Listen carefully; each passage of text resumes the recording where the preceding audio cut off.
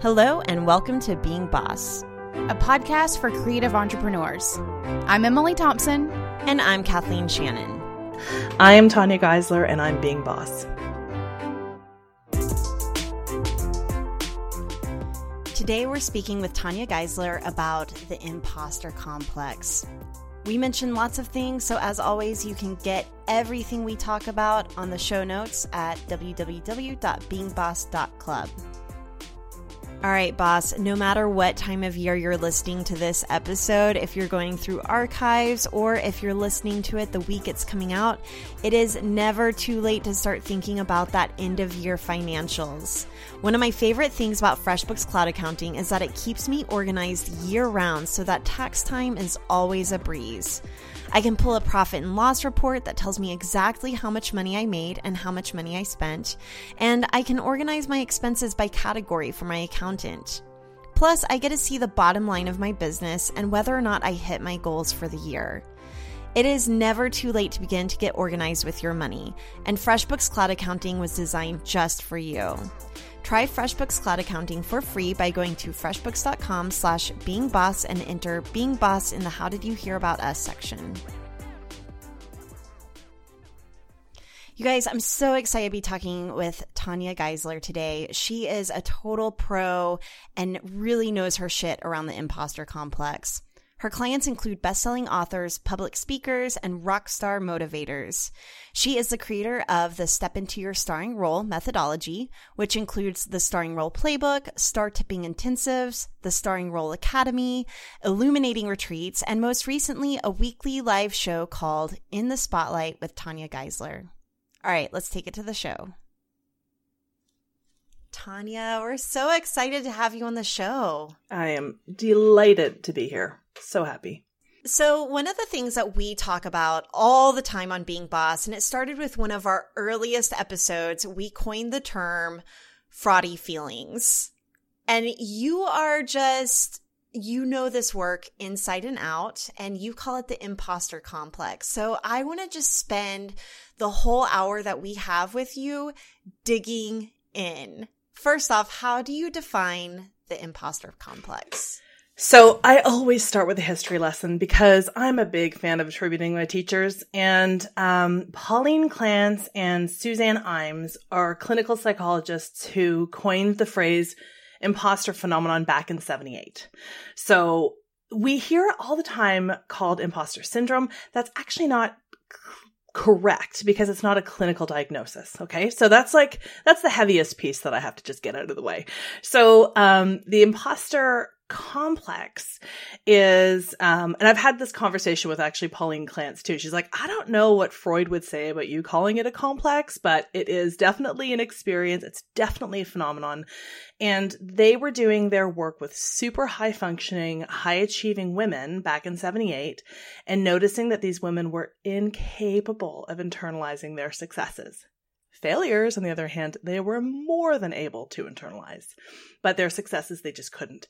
So they would always attribute to their success to luck or fluke or timing or having deceived people into thinking that they're smarter than they actually are. And so I'm not at all surprised that you coined fraudy feelings so early on because this is so up for us in our work, especially those of us with strong values of integrity, mastery, and excellence and who are high functioning and high achieving. Yeah, I mean, this is something like not even the women friends that I know, but I have male friends and neighbors and acquaintances who have like come out and spoken to me about feeling like an imposter in their job and not being able to take the good things that come from them or come to them as rewards of the work that they've done, but luck or these things that have just sort of come up for them and they feel like unworthy of it. And I say they, I guess I should probably say we, because I'm totally guilty of this as well, of seeing all the things that I have that I've built and I know that I've built them and want to contribute the success to someone other than myself. Yeah. So great. Like, love that you brought that right in from the very beginning. The research began with women and then it continued with Valerie Young wrote a book called The Secrets of Successful Women. So it has become a very gendered conversation. The reality is, though, everybody experiences it. And I say that with a tiny bit of an asterisk, because certainly people who are, okay, if we were to imagine that the center of the universe is the white, able-bodied, cisgendered male, at any place that you feel any degree of separation that you feel from that center of the universe, for instance, it's going to show up. Okay. So we could spend all day talking about that. But the truth of the matter is it is actually also bioevolutionary in context. It is in place to make sure that we don't mutate too fast. It's a little like fear, right? So to say that women experience fear more than men would be absolutely absurd. And then the other place that makes it even more interesting is that the coping mechanisms that we go to are often pretty conditioned from a feminine perspective. Okay, so there's like all of these different layers going on. And all that to say, men absolutely experience it. Okay, do you think everyone has the imposter complex? Because I know that Emily and myself, like on our most badass days, we would probably be like, nope, don't have that, not worried about it. But the truth is, I mean, I think that we're humble enough to say, yes, we can suffer from imposter complex. But do you think that there are people, like, aside from the center of the universe that you mentioned, like my favorite, Beyonce? I just can't, whenever I think about Beyonce, and I think about her often almost as an archetype, I wouldn't want to put too much pressure on her as a person, but as an archetype, I think of her as this just brilliant light of talent and confidence, and I just can't imagine that she suffers from the imposter complex. So do you think everyone's got it? Yes. Everyone. Even Beyonce? Even Beyonce. Because every time you are on the precipice of something new, it is bioevolutionary in context, okay? So it's like that's, by definition, the moment you step into something new, it's going to show up and go, you don't know everything. You haven't done quite enough. Anything you've done has already been, it was a fluke. It was an accident. You just got lucky. Now, okay. I can't actually speak for Beyonce, but I can speak for her mother. Her mother did an interview on Janet Moak's newest podcast, and she was literally like, Beyonce's Ms. Tina experiences the imposter complex, was talking about it when she was invited to, when she had some award. I'm doing a botched job on that story, but she literally names it. She doesn't call it the imposter complex, but that's exactly it. She's like, they're going to find out that I just got really lucky. Right? So, apples, trees, yes. But I will just say this. Let me be clear. It is for people who are high functioning, high achieving with strong values of mastery, integrity, and excellence. So the inverse of the imposter complex is something called the Dunning-Kruger effect. So it's like the complete opposite, where people with low capabilities but super high confidence, they right? I've known a couple of those. Absolutely. Speaking of center of the universe, right?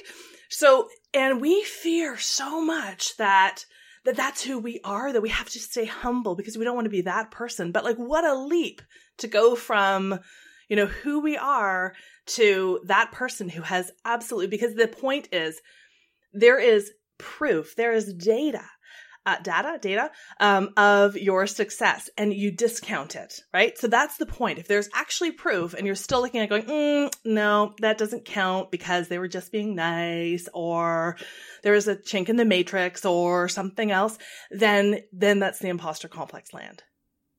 Yeah, I also wonder if feelings, some of these fraudy feelings that as we call it, for imposter complex are maybe something like feeling like the other shoe is going to drop, or I got lucky with that book deal. There's no way I can continue this amount of success. It's kind of thinking that something might be too good to be true, or that it's going to come to an end at any moment. The rug is going to get ripped out from under you. Nailed it. It has three things that it really wants to do. It wants to keep you out of action, right? It wants to have you doubt your capacity, and it wants to keep you alone and isolated. So often this feels like, so sometimes that shows up with our fear of success as much as failure, right? So if we are too far outside of the realm, then we're not going to belong, because again, it's this bioevolutionary context. It wants us to be part. So many times we will compromise the aspects of ourselves that make us so spectacular to fit in.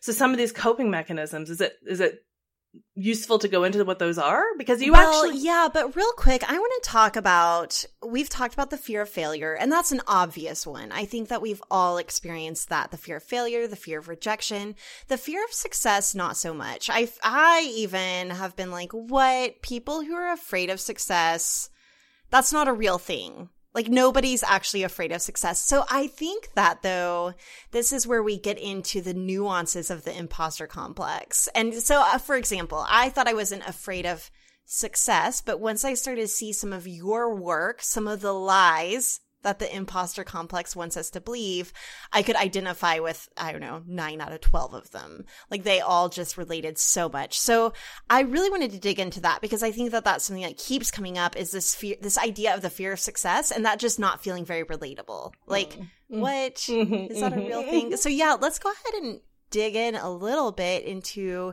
some of the symptoms or feelings that someone might have whenever they're coming up against the imposter complex, or some of the lies that it wants us to believe, as you would call it. So there are 12. There are 12 lies in all. And these are, some of these are going to deeply resonate, and some are just going to be like, woo, thank good Lord, I don't have to deal with that one. And really, if we believed all of these lies at any given point, we would never get out of bed, right? So it's just, you've got your own particular tells. And I name these lies because I want to be super clear. My work in the world is not about eradicating the imposter complex. It's like fear again, right? We can't, it's part of our makeup. It's letting us know that what we are on the precipice of really deeply matters. So it's more about having what the Buddhist monks call a faster recovery. So when you hear the lies for what they are, you can go, got it? Now I know what to do. Okay. So lie number 1 is, this self-doubt that you're experiencing is proof of your inadequacy. So I'm experiencing this, therefore I'm incapable. I know. Emily's got a face like, ah. That one sounds gross. It's super gross. It's awful. It's awful. The truth is, of course, the self-doubt is proof of your humanity. Okay? This one shows up for me most in parenting. Right. See, I shouldn't have been a mom. I'm the worst. Oh. Because I don't know if he should go to Montessori or public school. Shit like that. It's so dumb. Okay, let's keep going. Not to make this whole list about me. But what about... No, I would love to know how each of these show up for you, Kathleen. But the truth of that question is, your self-doubt that's a normal thing as a parent to be wondering, am I doing the absolute best? This is why I'm not at all interested in eradicating it. I just really need people to hear that these are lies that they can now unpack. That I know it's a lie, I can shine a big old light on it like the boogeyman. Right. It's not real. It's not real. Okay. It's not What's real. the second lie? Successful people don't experience this. Right? Oh. Beyonce doesn't experience this. Come on. There's no way that she does. All this this is just once again trying to keep you separated from, trying to keep you separated. And it further entrenches our belief in our inadequacy. But here's why we love hearing that Neil Gaiman and Amanda Palmer sit around the dining room table talking about the fraud police, because we absolutely know that we are in good company when we hear the people at the top of their game experience this, because again, it's not about eradicating it, it's about the faster recovery. So what do we do when we come up against absolutely devastating fears? What is our next right action? I'm really interested in the people that take that next action in spite of it, right? And it's probably why Lemonade was so successful, because Beyonce was like, oh no, don't worry, I've got my shit, let me write an entire album about it. So I think that there is this trend amongst really successful people, like next level successful people, are kind of a little bit more transparent. And I wonder, is there a line or balance there where to be successful or to be a great leader, I mean, if Barack Obama was tweeting every time he was freaking out about policy, we would have doubted our confidence in him, right? Like sometimes you need, or even as a parent, you need them to put on a good face, right? So what is that line between being a leader who's like showing a good face to be brave and to be, you know, a great leader versus someone who is like maybe floodlighting? That's a Brene Brown term, floodlighting the world with all their shit. Or just in the face of transparency. Or just the medium place in between. Too, right. Because I don't think it is just one or the other. It's a whole spectrum. So it's so interesting because the line number 6 or 5, I can't remember, is don't tell anyone about this. Don't tell anyone about this. Just suck it up, buttercup, and just don't ever acknowledge this experience because they maybe haven't figured out that you're a fraud yet. And if you point it out, then they're going to totally know. So my desire is that people just name it. We talk about the fraudy feelings. We talk about the fraud place. We talk about the places that it got tough. And then here's the decision that I made. And now I'm past that piece and I know what to do next time because it's going to show up again. Okay. So 100% about that, but everything's a contradiction. So line number 6 is actually, you must tell everyone about this. Okay. So that's that whole like emotional striptease and like, ooh, love me, love me, love me. So my whole thing is, what is the purpose underneath the share? What is the reason? Are you looking for sympathy? Are you looking for connection? Are you looking for transparency? Just be really, really clear about that. And to bring in another Brene Brown piece, her, what does she say? Don't shrink back. Don't puff up. Stand your sacred ground. And when I feel into that, I know exactly where my spine needs to go and just how much to share and just how much to hold for myself. I see this so much when I'm working with leadership teams, where this vulnerability paradox, again, another Brene Brownism, shows up where it starts to really erode the confidence that we have in our leaders. So really knowing that set point and the reason we're sharing in the very first place, I think it's really, really critical. And I want people to name it. So the two live in contradiction, and that's just, we're multifaceted beings. Yeah, I also want to point out this idea of spectrum of sharing too, because I feel like people see either keeping it all to yourself and sharing with no one, and the opposite or the alternative to that is sharing with everyone, where in between you can share it with your partner and give it a name and feel so much better, or your best friend or your group of friends or whatever. So you're telling the people who can help you or commiserate or just hold that space for you without telling a million people you've never met about this thing that is, you know, pretty private for yourself. And I think that oftentimes whenever we're talking about sharing these days, people see it as sharing on your Twitter to everyone who could ever see it. But sharing can still be super private. Yeah. Yeah, I definitely think that there's a spectrum there. And with my expertise being in branding, specifically around personal branding and blending who you are into the work that you do, this is a spectrum that you especially have to be mindful of. And so my goal whenever it comes to this, I'm kind of curious to hear your thoughts on it, Tanya, is to make people think that I'm sharing everything. Like it's such an artful way of sharing that they don't know what I'm not talking about. Mm-hmm. Absolutely.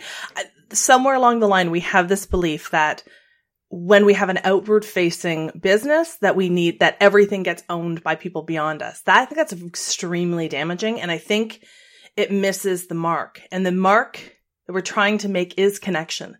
And so back to that fear, I'm going to say connection probably 50 more times in this, because fundamentally that's what I think most of what we're here doing is about.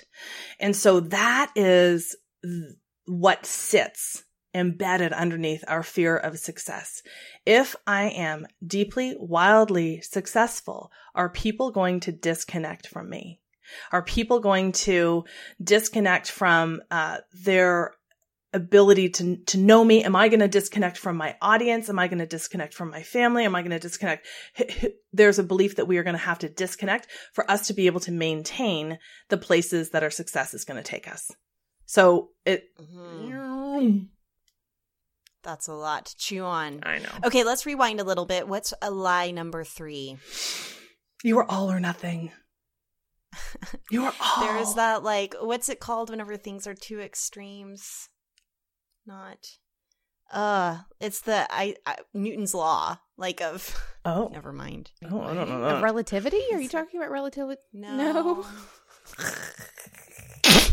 All right, something to Google it. Here's what I get for trying to be smart. Right? In the Philosophical moment. shit just hits the fan. And I'm like, I don't know what that is. Clearly, I can't be talking about that. Okay, but you are all or nothing. All or nothing. Raging success, dismal failure. There's that spectrum that you're speaking to, Emily, right? It's like, it is this or it is that. And John Lennon famously said, part of me thinks I'm a God Almighty and the other part of me thinks I'm a total loser, right? And we know that life happens in the in-betweens. But the moment you hear those confidence extremities, then you know that you're in the land of the imposter complex again. So all you do, just like you would do if you're sitting at a business dinner party, whatever, you're sitting next to this total bore who's like, it's this or it's that. And you would just be like, really? Really, dude? Really? So that's it. You just need to challenge competence extremities with one word, really. Okay? Got it? Okay. Rule or lie number 4.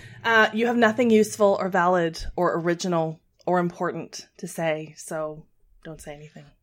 Let's dig into this one Right. because I feel like all of our listeners, All of them. even us as we were writing our book, I mean, it is just Or even hard now, to as we feel- continue to like do the work that we're doing, like what left is there to say? Especially with everyone doing the entrepreneur thing these days, which isn't everyone, but there are a lot of us.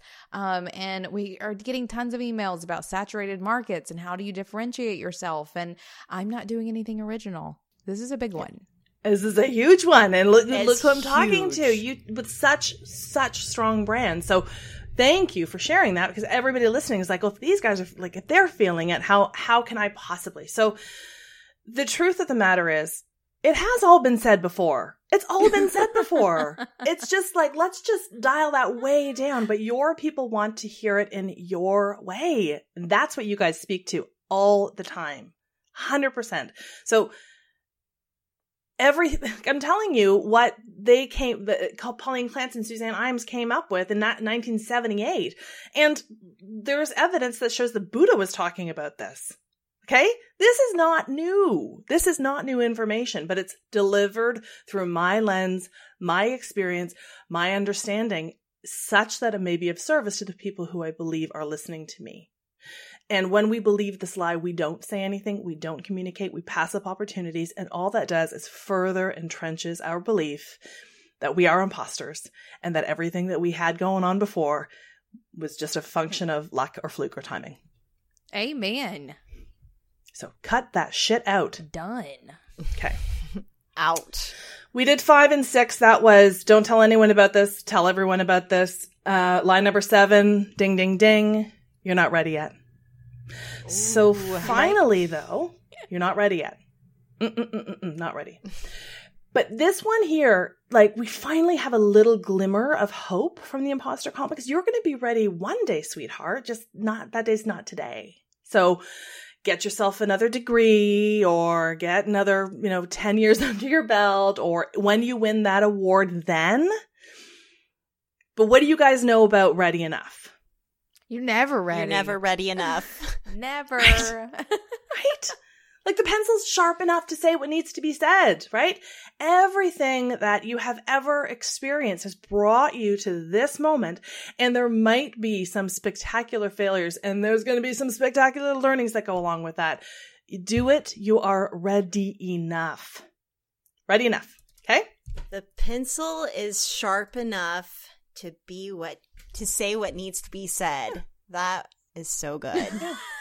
I need to get that tattooed on my forehead. And I've literally spoken to hundreds of engineers who were like, it can always be a little bit sharper. Yeah, it's for sure. It can always, but is it sharp enough to write the code? Is it sharp enough to say the words? Is it sharp enough? Yes, it's sharp enough. All right, there we go. You're never going to be able to pull that off again. Yeah, this is the one that I'm in right now. Right. Yeah. It just, I'm feeling it big time. Are you? With the book and just even the podcast. I guess this is kind of some of that fear of success that comes up, is just even being able to sustain it at the rate in which you grew it or started it. Right. So look how many qualifiers you have in that.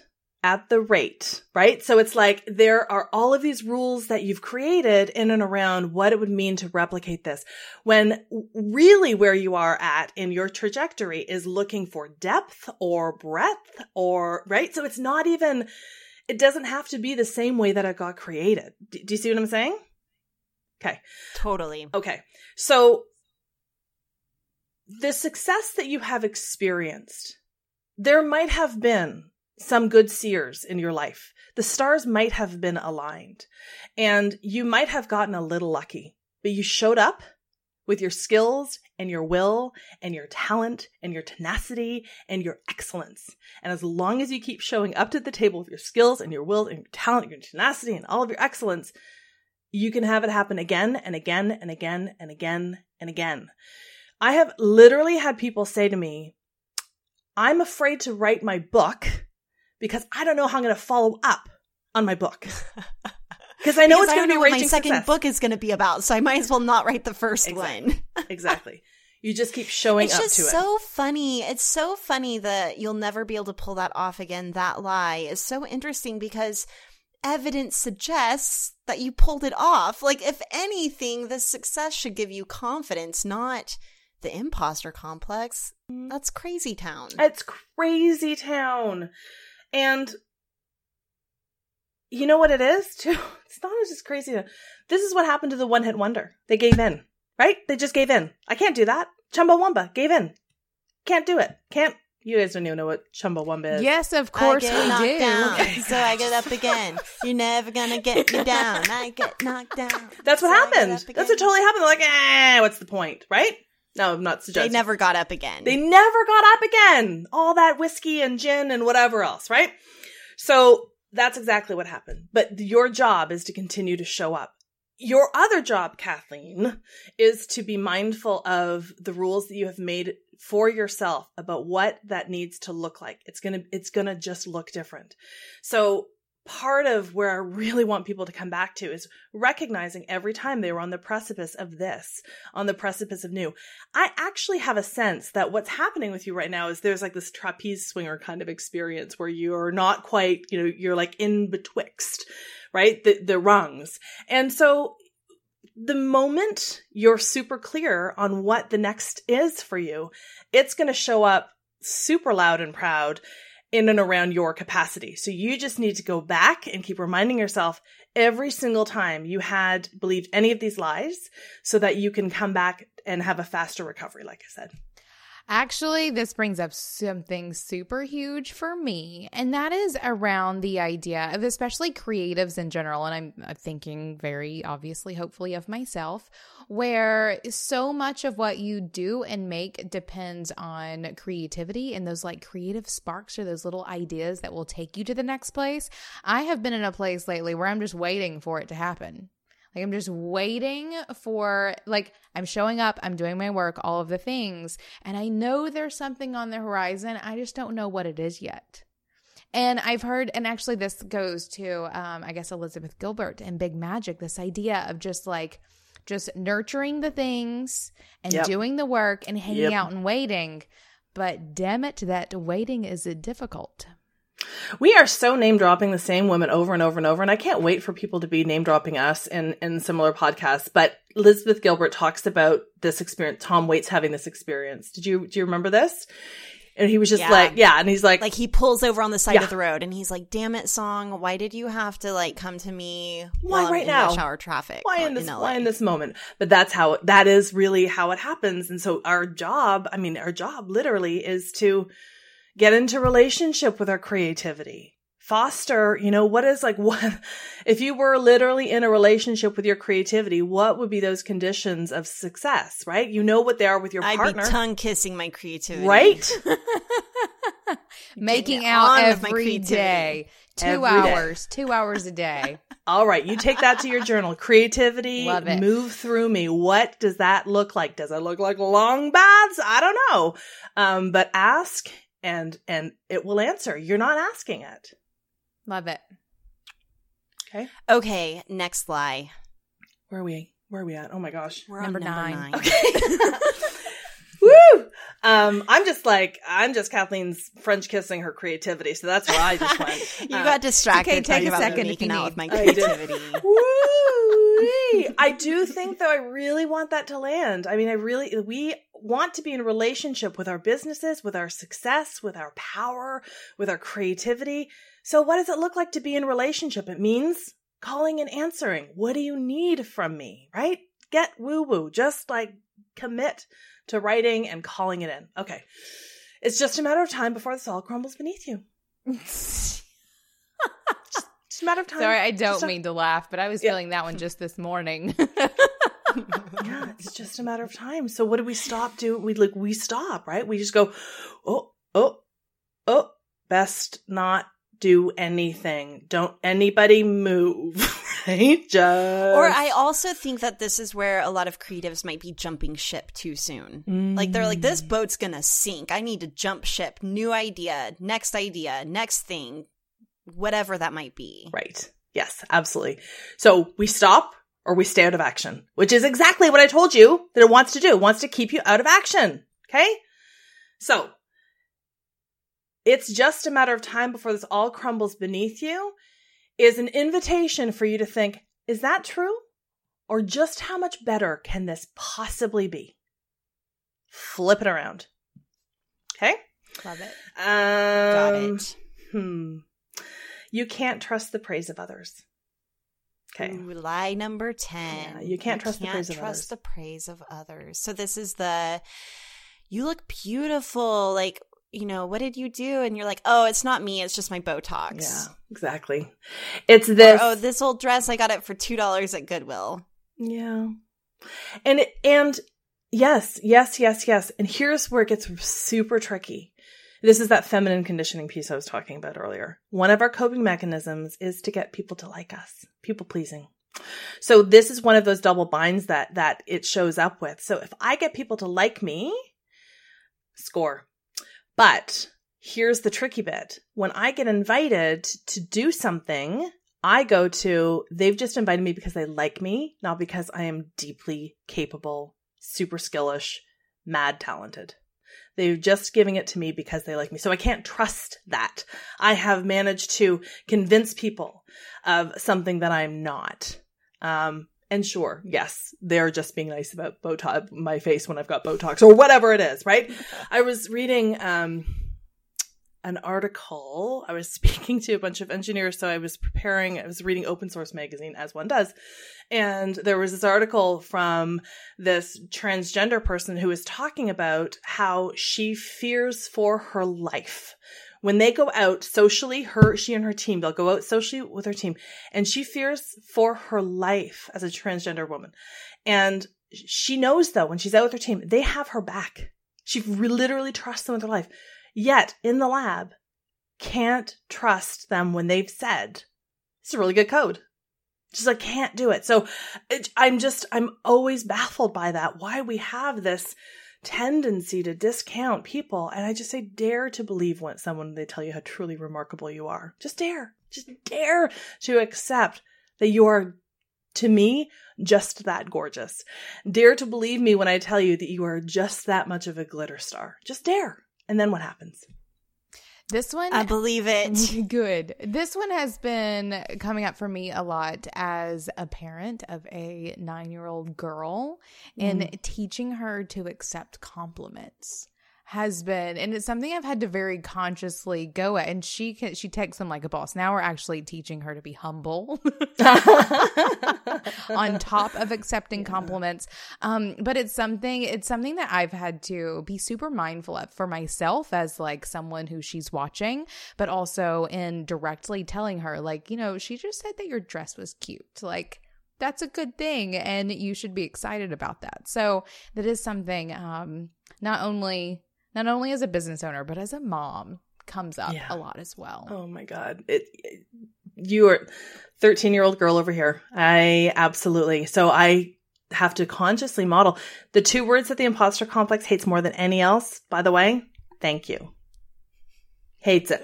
Goes batshit fucking crazy. Okay. It just So the imposter complex doesn't like connection, and it doesn't like gratitude. Doesn't like gratitude, because then you are accepting the specialness.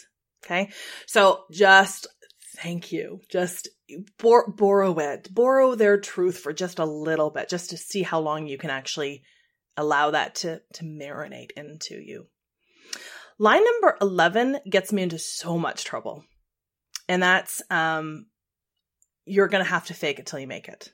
That's the lie. You actually are going to have to fake it till you make it. This gets me in so much trouble. So you probably have different thoughts about this. Isn't this truth? Like, isn't that just the world that we live in? When you are rooted in the truth about your authenticity, your excellence, your capacity, your talents, your skills, that is far more enduring than trying to approximate some other person's way of going through the world. Okay. So let me be clear. I've spoken to Pauline Clance about this, had dinner with Amy Cuddy. We've had this conversation, and, whatever it's going to take to get you into that door. But the second you start colluding with the belief that you are faking it, that gets seeped right into your psyche, that you were only there because you faked it.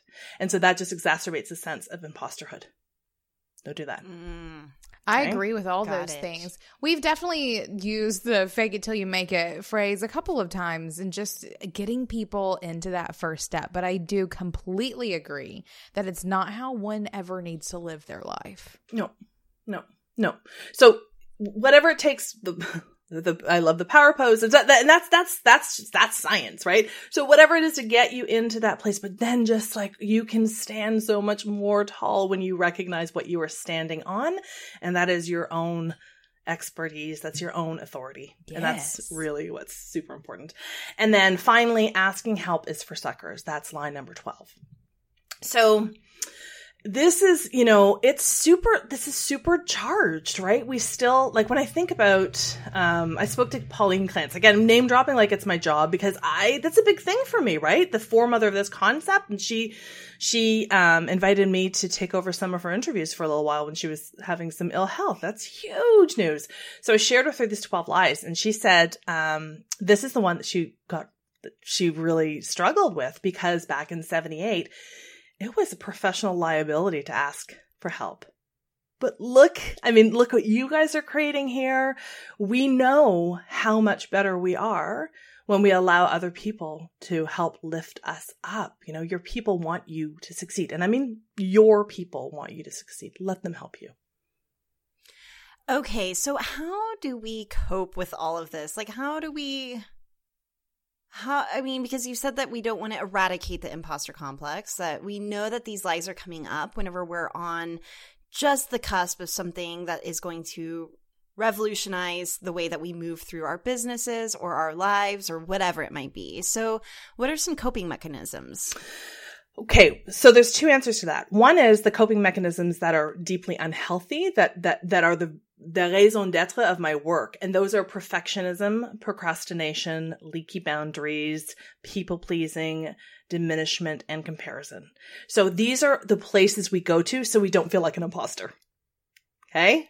All right. Let's dig into perfectionism. Okay, so you're invited to do a talk. And you're really excited about it. You're really, really excited about it. So you dig in super hard, like just give her. And somewhere along the line, you start to, you do one of two things. You might slip into its kissing cousin procrastination, right? You're going to just going to do more due diligence over here. Or you just absolutely ride yourself into absolute exhaustion. So if you are in that place of exhaustion, what tends to happen here is that you narrate the story that if I were deeply capable and worthy of this, I wouldn't have to struggle so much with this. Okay, so that just roots it in even that much more. And then if you go down the land of procrastination, which is, in and of itself, it's its own thing, but sometimes this happens. We kind of deke out into the procrastination. Then we put it off, and then we deliver, and we either do really crappily because we put so much pressure on ourselves and we didn't give ourselves enough time, et cetera, et cetera, et cetera, or we knock it out of the park, which is more likely than not with this group here. And then all that does is grooves our neural pathways into believing that anxiety, sleeplessness was the reason we succeeded. Okay? So it just keeps, so these are, I call it double binds, right? So this is this double bind. So you go to this coping mechanism, but all it does is just shoots you right back out to remind you that you're the imposter, that you aren't, that other people don't have to work so hard, or that this is just part of your process. And it's the same. So any questions? I get so excited about this. I'm tracking with you. It's all feeling very spot on. Okay, cool. To some experiences that we've all had. Yeah. That I'm sure our listeners have had as well. Yeah. And it just, so we just need to disrupt. And, you know, again, same thing, like comparison, you know, oftentimes when we've got comparison at play, we've got some leaky boundaries at play. And again, so like that people pleasing piece, I don't want anybody to find out that I'm the imposter. So I'm going to absolutely make sure that everyone likes me. But then those opportunities that I get, they make me believe that just because I like me, not because I'm capable. Leaky boundaries. This is where we're going to agree with people that we don't actually agree with. We're going to say yes to opportunities we don't really want to be doing. And then there we are standing in this place that's not true and authentic for us, which of course just reminds us that we are the imposter. So all of these different places just continue to exacerbate that. So that's my point, is to make sure we disrupt. And this blew my damn mind when I saw this, that each one of these, they collude with each other. So it's like the Matrix. So if you've got comparison, you probably have people pleasing problems. And if you've got comparison problems, you might have leaky, like it literally, no wonder. I feel like the whole list is just having a party with each other in my mind. Right. It's exactly what it feels like. And it's like, I try to unpack that one and look, there's the other one there. So it's just, I just say that because it's such good news. And this is why it's felt really hard to work with, because it's this multi-headed hydra. Okay? No doubt. Mm-hmm. Mm-hmm, mm-hmm. Okay, so let's talk a little bit about whenever it comes to these unhealthy coping mechanisms. I just want to talk a little bit more about comparison, because I feel like that's one that probably a lot of our listeners experience a lot of. And it seems like it, you know, maybe ties into a lot of these lies. I mean, all of these unhealthy coping mechanisms that you can almost see where they directly relate to the different lies. But I'm curious some more of your thoughts on comparison. Well, and I'm going to throw in procrastination, because whereas you see comparison for sure, I feel like what I feel most coming from people who are sending us emails and asking us questions, it's procrastinating doing the thing. So maybe if you can tag team those together. Mm-hmm. Well, again, they probably collude. For some people, it's both. You know, sometimes we are like, what is social media? But like some like really profound way to both procrastinate and compare. Right? That's like basically what social media is. You just named my Instagram account. Yep. So, I mean, comparison. Okay. I feel like this has been said so many different times in so many different ways, but I'm still going to say it. But comparison is absolutely a teacher. It's telling you what it is that you deeply desire and what you deeply fear. So I've done some work with Lauren Bacon, amazing leadership coach. We created a program called Beyond Compare a little while back. And what we were looking at was this framework from where we disdain and where we hero worship. And this is a huge part of the conversation for me, because this was when I did my TEDx talk a million years ago. This was the only piece that I had to leave on the cutting room floor, because it's like, it's a talk in and of itself. It's so big, but we leave ourselves when we go to compare, right? And we're never going to be able to measure up to somebody. So we stop. Right? So we just like stay out of it, or we start to appropriate the way our heroes, want, behave or act or speak or whatever it is. And we lose ourselves, and then of course we feel like the imposter. Right? So what's the point? So, but I think it's really important to be thinking about comparison. Again, it's a huge topic for me, where we are comparing up and where we are comparing down. And then also looking at, again, that fear of success. This is what we are, I get really excited about this because this is where I think it all comes together for me in terms of the fear of success. We have pushed people that we admire off the pedestal, right? We've done it. That's the sad news. Right. We've done it. I was literally just thinking that like a lot of what you're talking about right now makes me understand so much more deeply why we sometimes end up hating the people that we loved the most. Exactly. I call this, actually, before we developed our Beyond Compare work, I call this the canonization to demonization arc, right? It's like I love you, you're so great, but now I start to feel a little disconnected from you, and where did you go? And then shove, right? And we've done it. We have done this energetically to people that we admire. And so no shit, we're afraid of people doing that to us because we've lived it. So there's this whole tall poppy syndrome piece where people, it's a kind of an Australian context, but it's showing up a little bit more in North America conversations. But it's this idea that the tallest poppy is going to get snipped at the neck. It's an excruciating idea. It's an excruciating concept, and I think we just need to be responsible for where we have done that to others. And then we can start to clean up our own beliefs about that.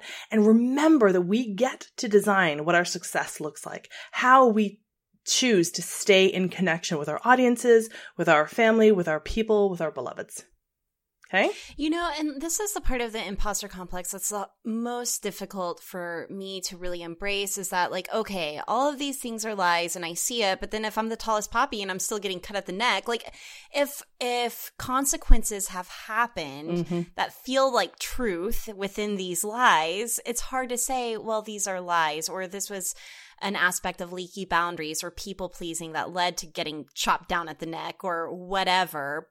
So I guess my next question is, or do you have any thoughts on that? I've got many thoughts on that. Sorry, Emily, go ahead. Well, I feel like this is just where you need to be a rebel and say fuck it all and do what you want.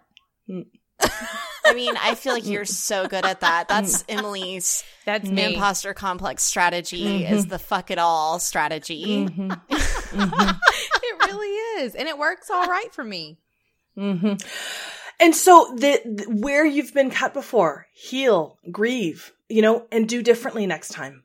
Okay. So I get that for you, the part of, can I trust the praise of others? That gets very tangled.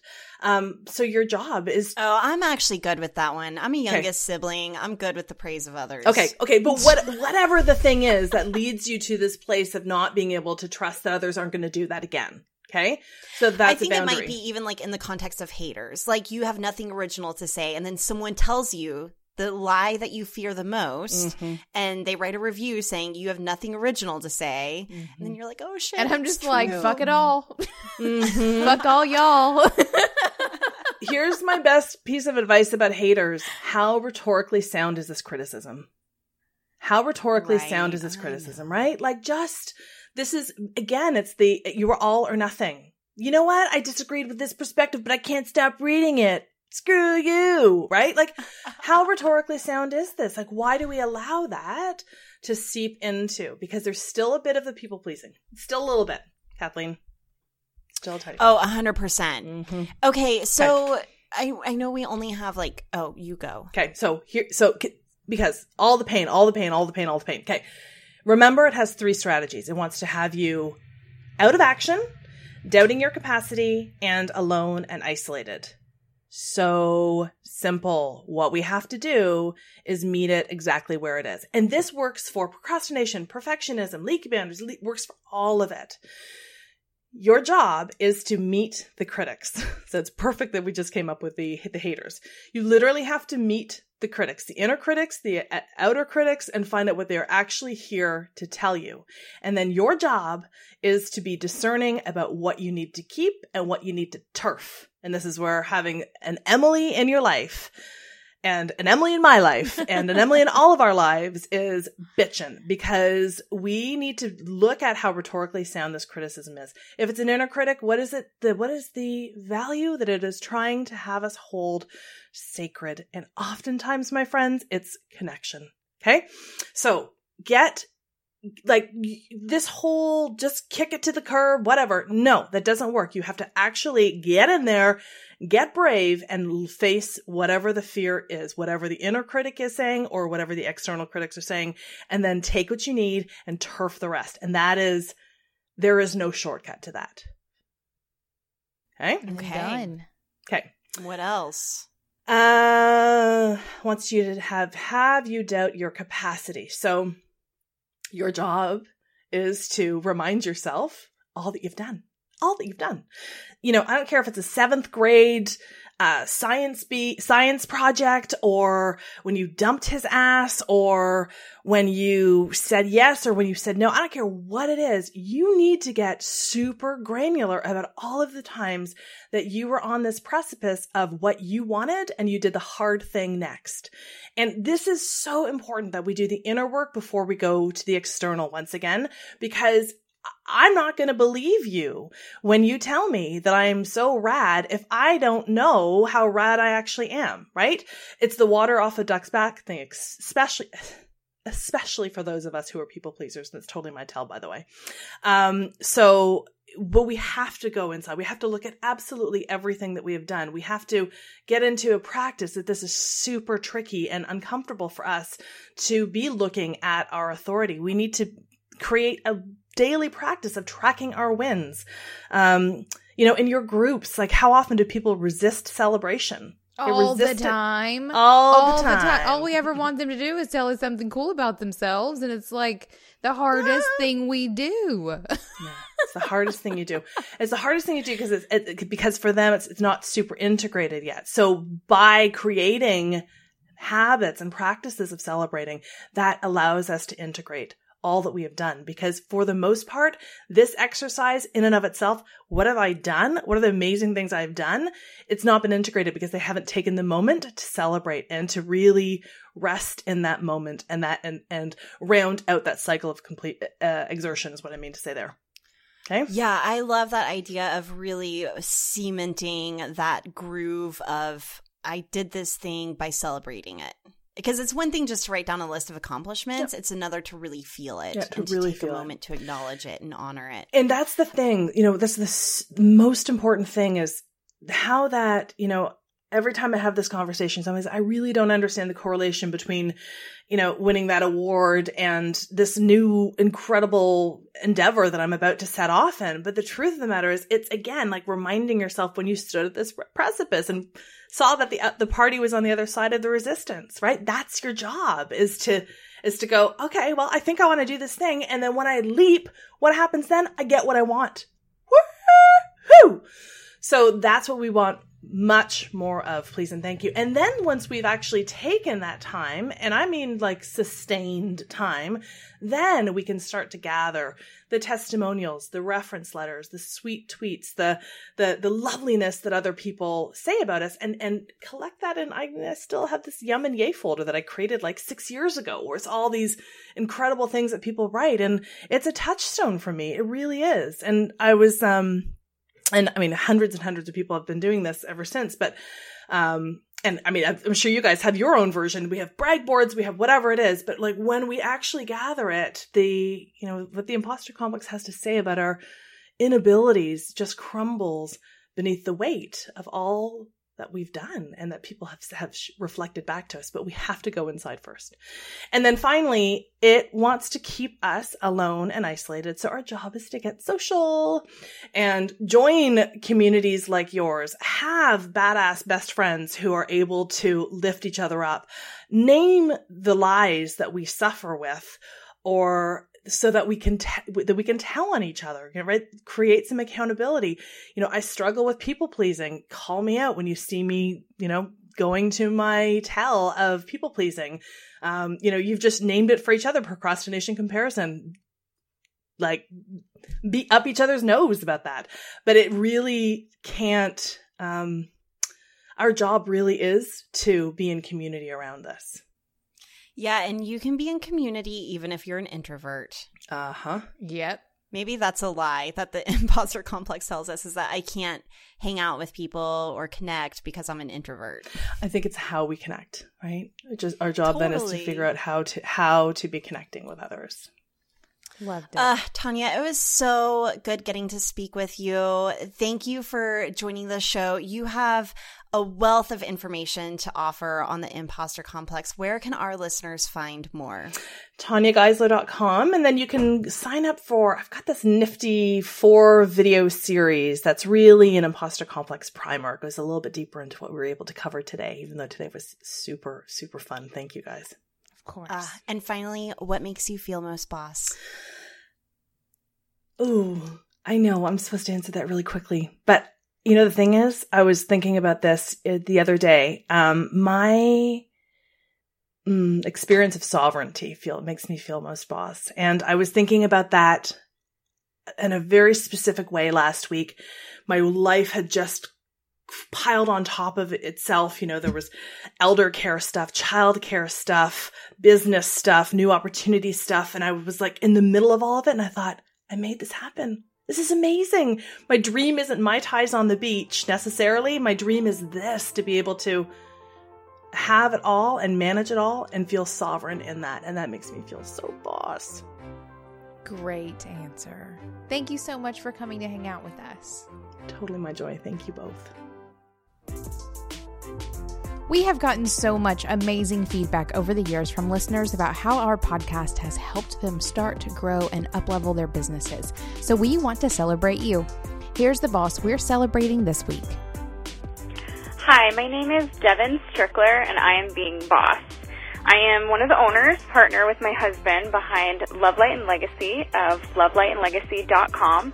And this week we're celebrating the overall completion. We did our very first spiritual retreat online this past Saturday, and it went fantastic.